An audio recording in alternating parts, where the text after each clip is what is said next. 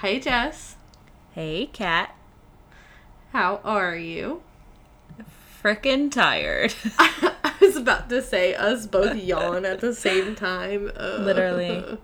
And we had to delay recording because I literally had the hiccups for like 30 minutes. And I said I didn't want to get off the couch. I was like, Jess, I promise I'll get off the couch in 5 minutes, but I need 5 more minutes. Yeah. It's been a rough week and yeah. Just crazy. I don't know if everybody else has had a crazy week, but like, what is it? Is Mercury in retrograde? Like, right. Is that what's happening? I think something's in full moon, but I don't know what that means. If you know what it means, new moon. Let us new know. Moon. Oh, we're in new moon.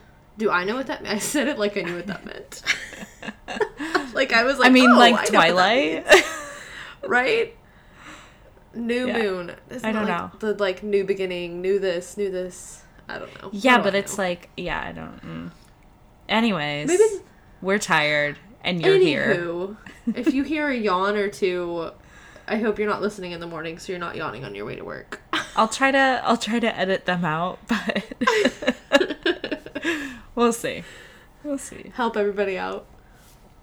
So I was about to say, what are we talking about? I don't even know. Have you ever heard of the Lindbergh kidnapping? It sounds familiar, actually. It's like very famous in history. Okay. Maybe. Okay. Well, if it not, doesn't just you'll immediately learn. Pop up. Okay. Yeah. If not, I'm about to educate you. Right. I'm about to learn anyway. I'm gonna throw a trigger warning out there right now, just like to forewarn you guys that it has to do with a 20-month-old baby. Oh my god. And that's all I'm gonna say about that right now. Okay. But it does have a happy ending. Oh, okay. Well, then I'm fine. Let's go. Okay.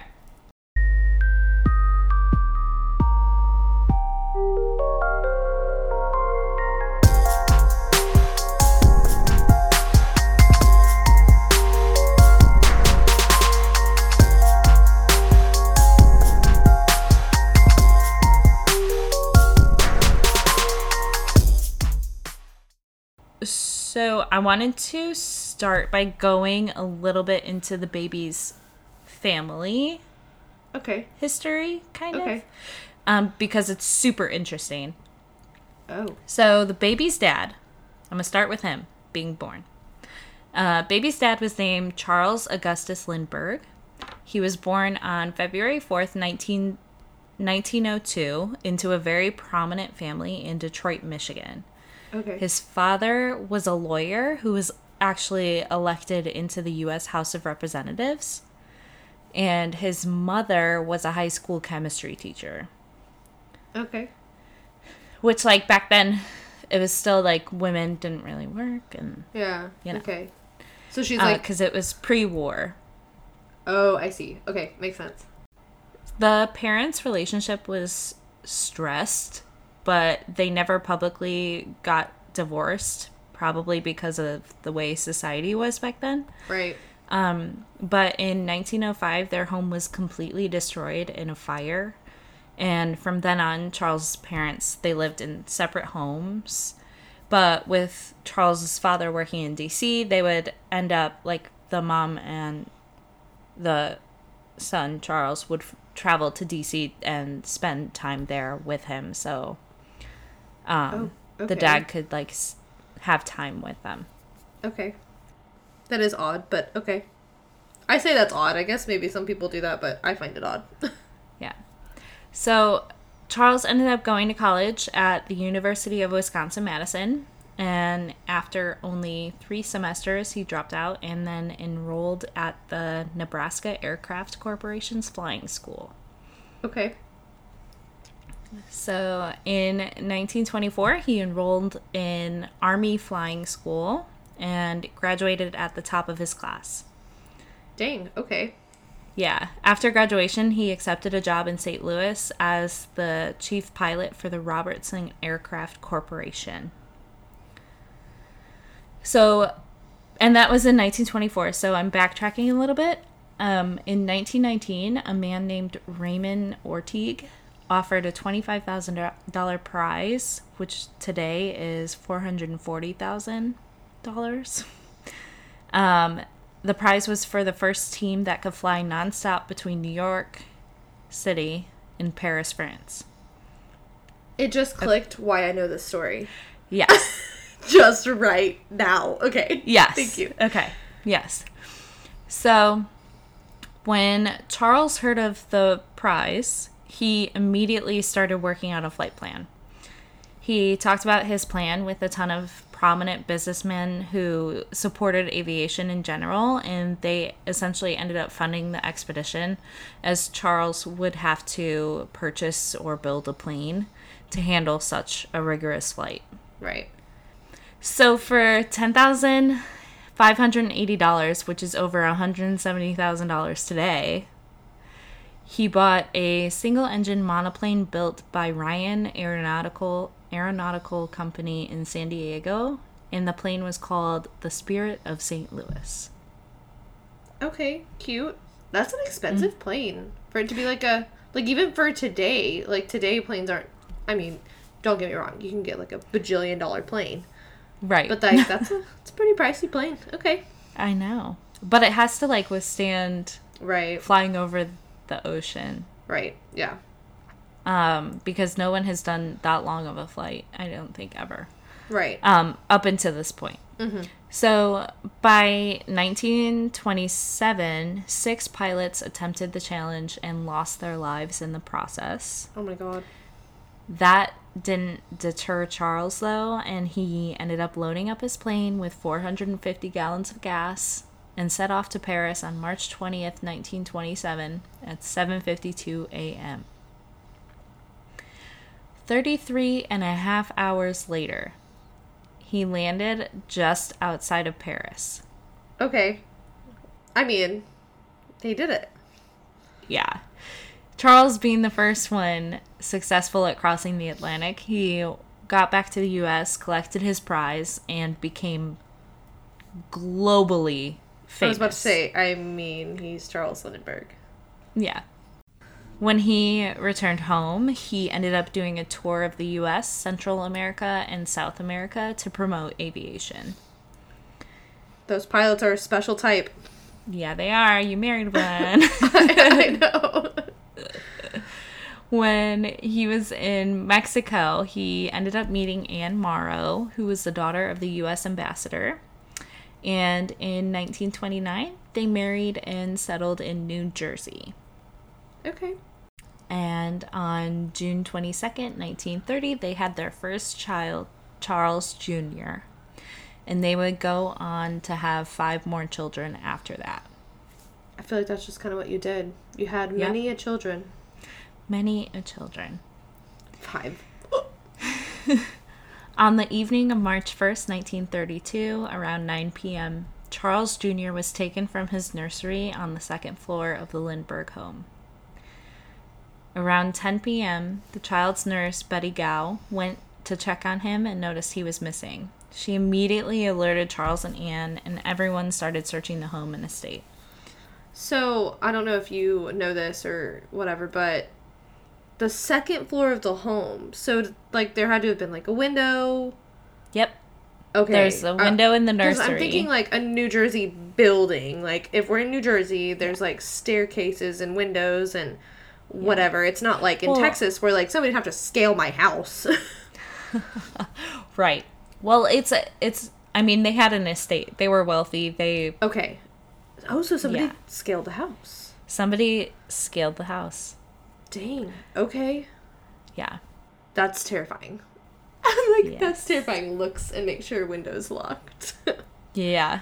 It's that just reminded me of the Elizabeth Smart where you're close the frickin' window. I literally made my husband close, he didn't lock our kitchen window, and I was like, just so you know, that's how Elizabeth Smart was kidnapped. Amazing. Shut I love it. So while they were searching the house and estate, they found a note on the nursery windowsill asking for a ransom of $50,000, which is over $1 million today. Oh my God. Yeah. The Lindberghs notified the local police, and then the state police kind of came in and took charge of the investigation. Yeah, like at that point, it's a high-profile case. Like, yeah. During a search at the scene, police found traces of mud on the floor, but were unable to capture any footprints. They found a broken ladder that had been used to get up to the second floor, and it was like kind of broken in half. So it was likely broken on the descent. Oh. Yeah. And it was like a handmade ladder. It was... What the hell? Yeah, I don't know. No blood or fingerprints were found in the nursery. No blood, fingerprints, or an accurate shoe print. Okay. Yep. So much to go off of. Yep. So employees of the estate were questioned, and Charles tried to make public appeals at this time to the kidnappers to start negotiations. Right. A second ransom note was received by Charles on March 6, 1932. It was postmarked on March 4th from Brooklyn, New York. The note now demanded $70,000, which is roughly $1.5 million today. Oh my God. So he was like, now you want to do less, we're going to do more. Yeah. According to a document released by the FBI, the governor of New Jersey called a police conference where various theories and policies of procedure were discussed. Charles's attorney tried to hire private investigators, and on March 8th, the attorney received a note from the kidnappers saying, quote, an intermediary appointed by the Lindberghs would not be accepted. And it also requested that communications be published in a newspaper. Okay, that's like the Zodiac Killer was like that? Yeah. Okay.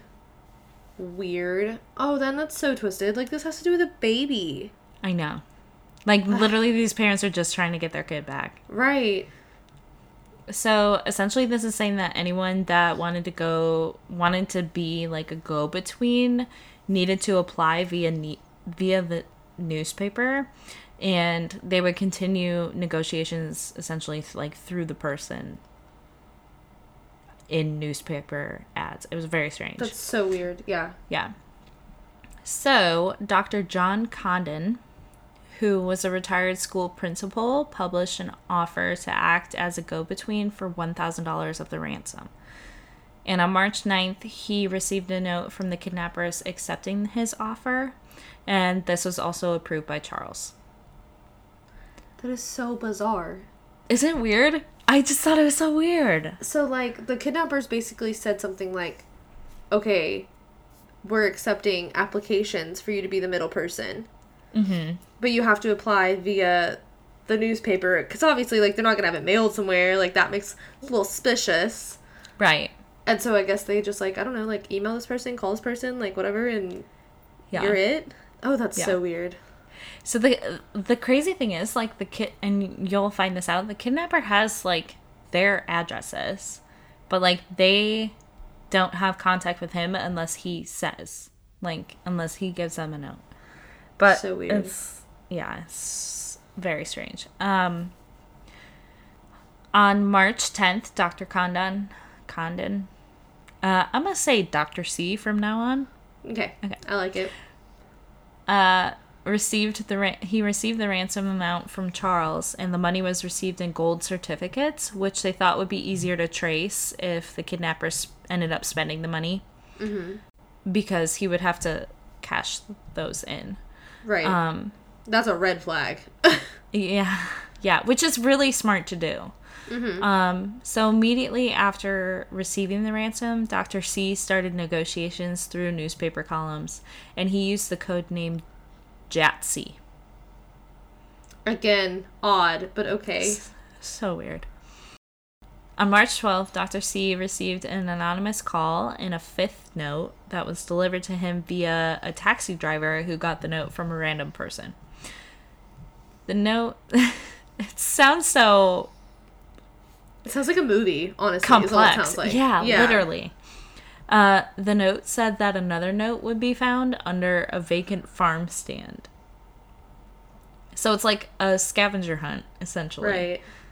So Dr. C went and found the note that said to meet up with a man named John at Woodlawn Cemetery.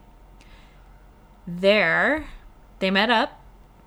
They discussed the payment of the ransom, and when Dr. C asked for proof of life, John said they would receive something of the child's to confirm the identity. Like, what, a dirty diaper? Like, that's so weird. No, so it was the sleeping suit. So, like, their PJs, essentially.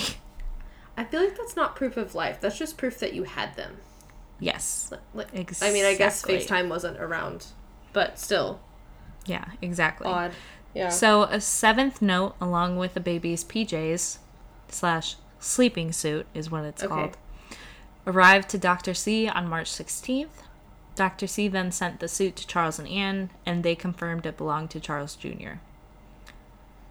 Another note was received on March 21st, urging compliance and detailed that the kidnapping had been planned for about a year. Oh my god. So, like, basically since the mom was pregnant. Well, the baby was almost 2. So, like, a couple-month-old infant, yeah. Yeah, that's awful. Yeah. On March 29th, Betty Gow, the nurse, found a thumb guard by the front gate of the estate, and this was worn by the baby the night he was taken. Thumb guard. Okay. It's like a thumb-sucking thing. Okay. Yeah. And on March 30th, Dr. C received a 9th note where the kidnappers increased the ransom to $100,000. Oh my gosh. Oh my gosh, that's like significantly more. Yeah.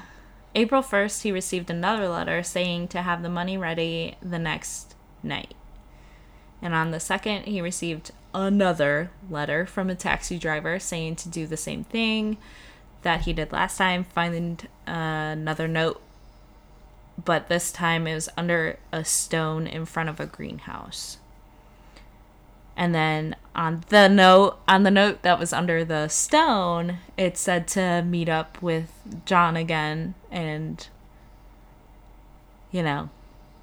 make the exchange, essentially. This is so wild and so multi-step. Like, don't get me wrong. I guess you, like, need those levels of protection, but at the same time, like, what the hell? Yeah, I don't know. Wild.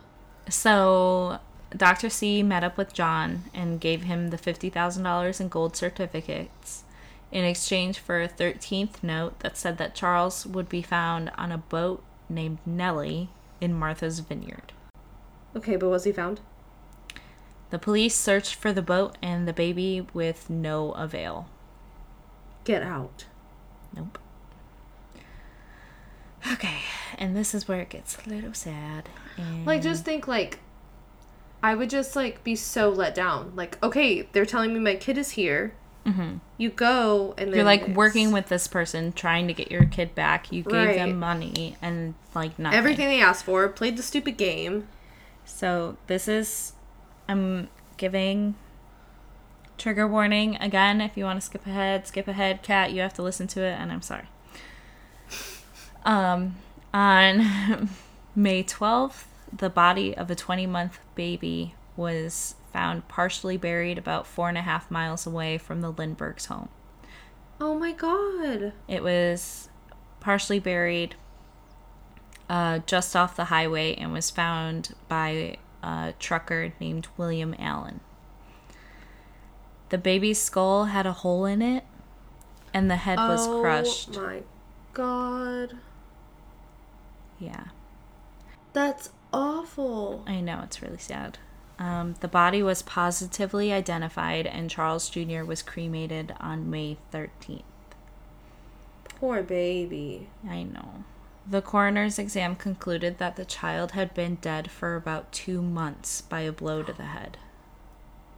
Oh my god. Yeah. Oh my god.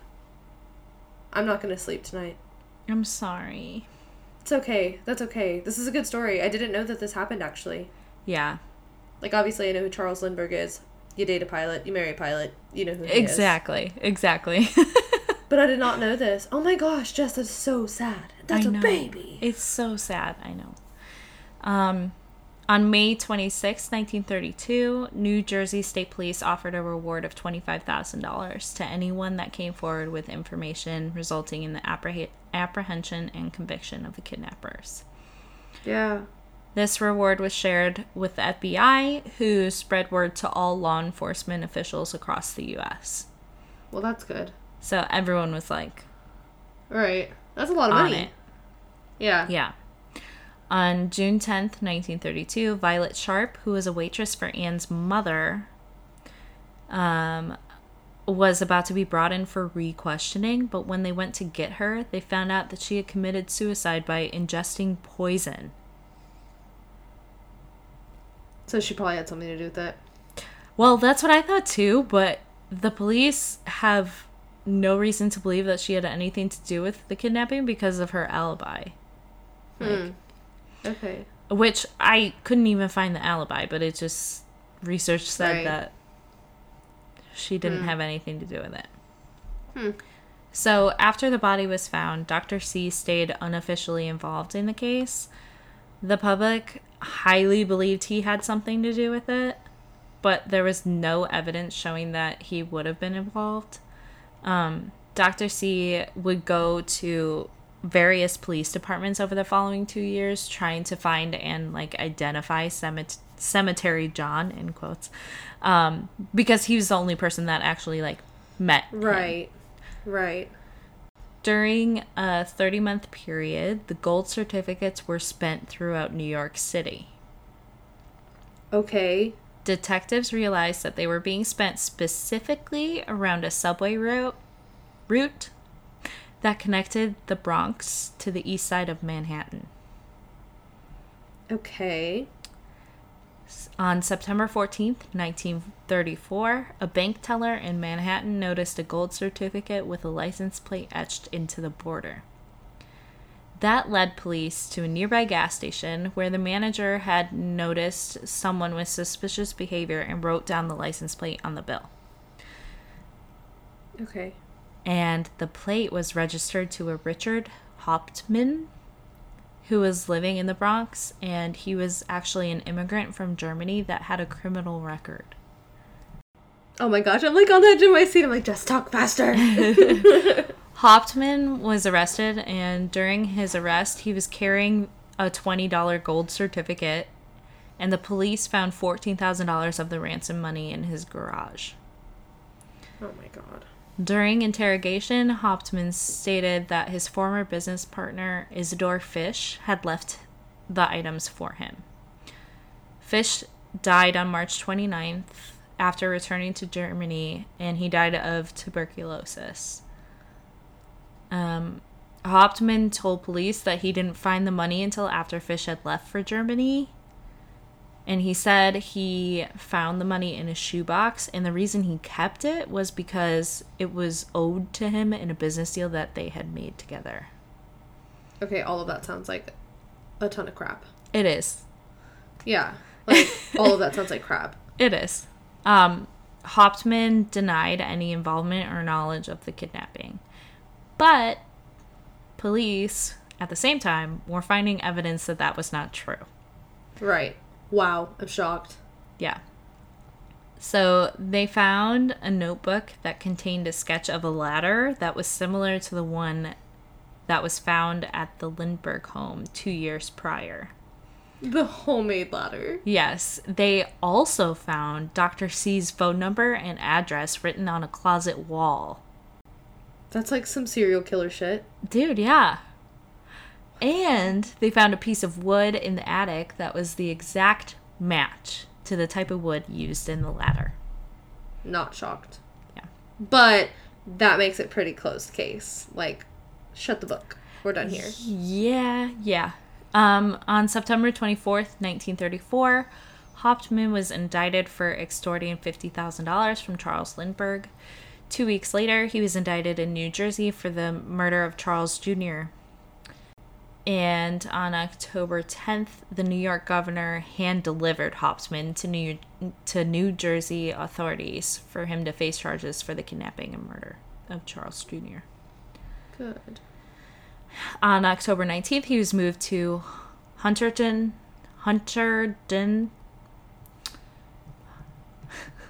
Why is that tripping me up? Hunterdon County Jail to await trial. So this trial was dubbed the trial of the century because it was such a famous, affluent, Yeah. It was everywhere. Right. Widespread. High profile. High profile. Yes. Every hotel room in the town of Flemington, New Jersey was booked by reporters. Oh, damn. Yeah. The judge of the trial was Thomas Whitaker Trenchard.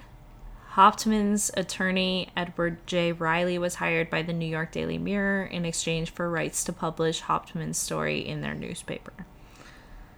David T. Willits led the prosecution. Evidence against Hauptmann included $20,000 of the ransom money found in his home, a testimony from 8 handwriting experts stating the similarities between the ransom notes and Hauptmann's handwriting.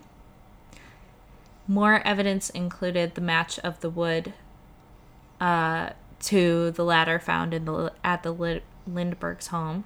They also found indents in Hauptmann's attic that matched exactly where 2 nails had gone through the wood to create the ladder. Huh. Okay, that's very specific, but okay. Hauptmann was identified as Cemetery John, and other witnesses testified that they had seen him wandering around the estate the day of the kidnapping. Can you believe that? Oh my gosh. So that the mediator guy was literally meeting with the kidnapper the entire time. Mm-hmm. Oh my god. Yeah, isn't that crazy? Yes.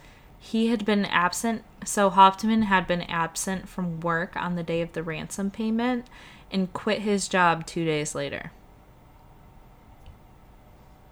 Yeah. I mean, when you hit the lottery. Yeah. Exactly. Well, correction, when you steal the lottery and murder a baby. Yeah. Well, I mean, karma. Well, we'll see what happens. So in his testimony, Hauptmann denied being guilty and said that he found the shoebox full of money on the top shelf of the kitchen closet.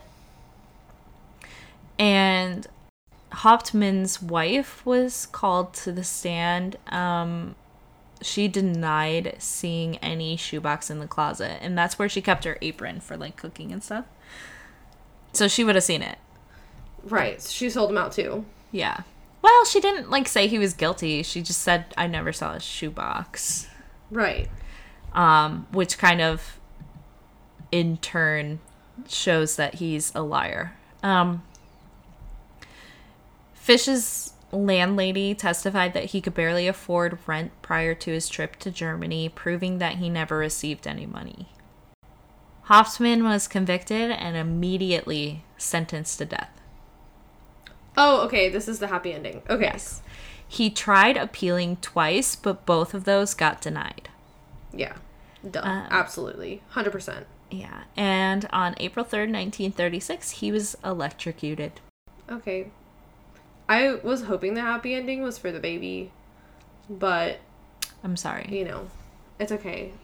This is second best case scenario. Yeah. Hauptmann's wife, Anna, fought for the rest of her life to clear his name. She died. Wow. She died in 1994 at the age of 95. Wow. So literally for 60 years, almost, she was trying to clear dedicated. His name. Yeah. I mean, cray. But yeah, that's all I had. Wow, that's a wild story. I know. No, I did not know any of that.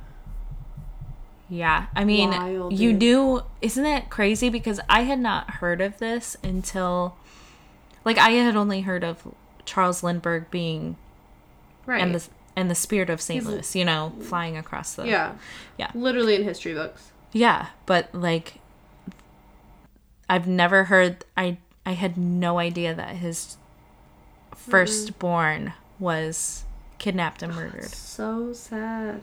Yeah, very sad. I mean, there are people out there that think that Hoffman had nothing to do with it and it was like a frame job.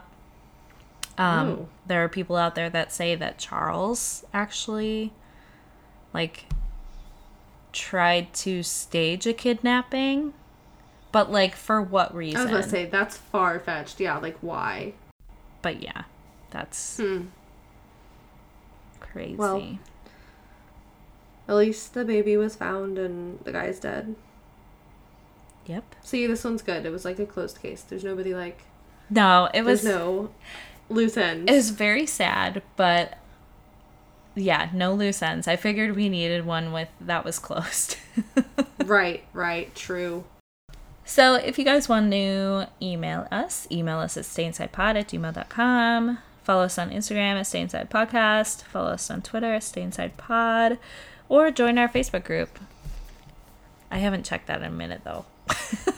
The Facebook group? Yeah. Yeah. Let us know what's going on with the moons. Yeah. Somebody in the Facebook group. What is happening in curious. the universe? Please tell us. Yeah. What is happening? Keep us updated.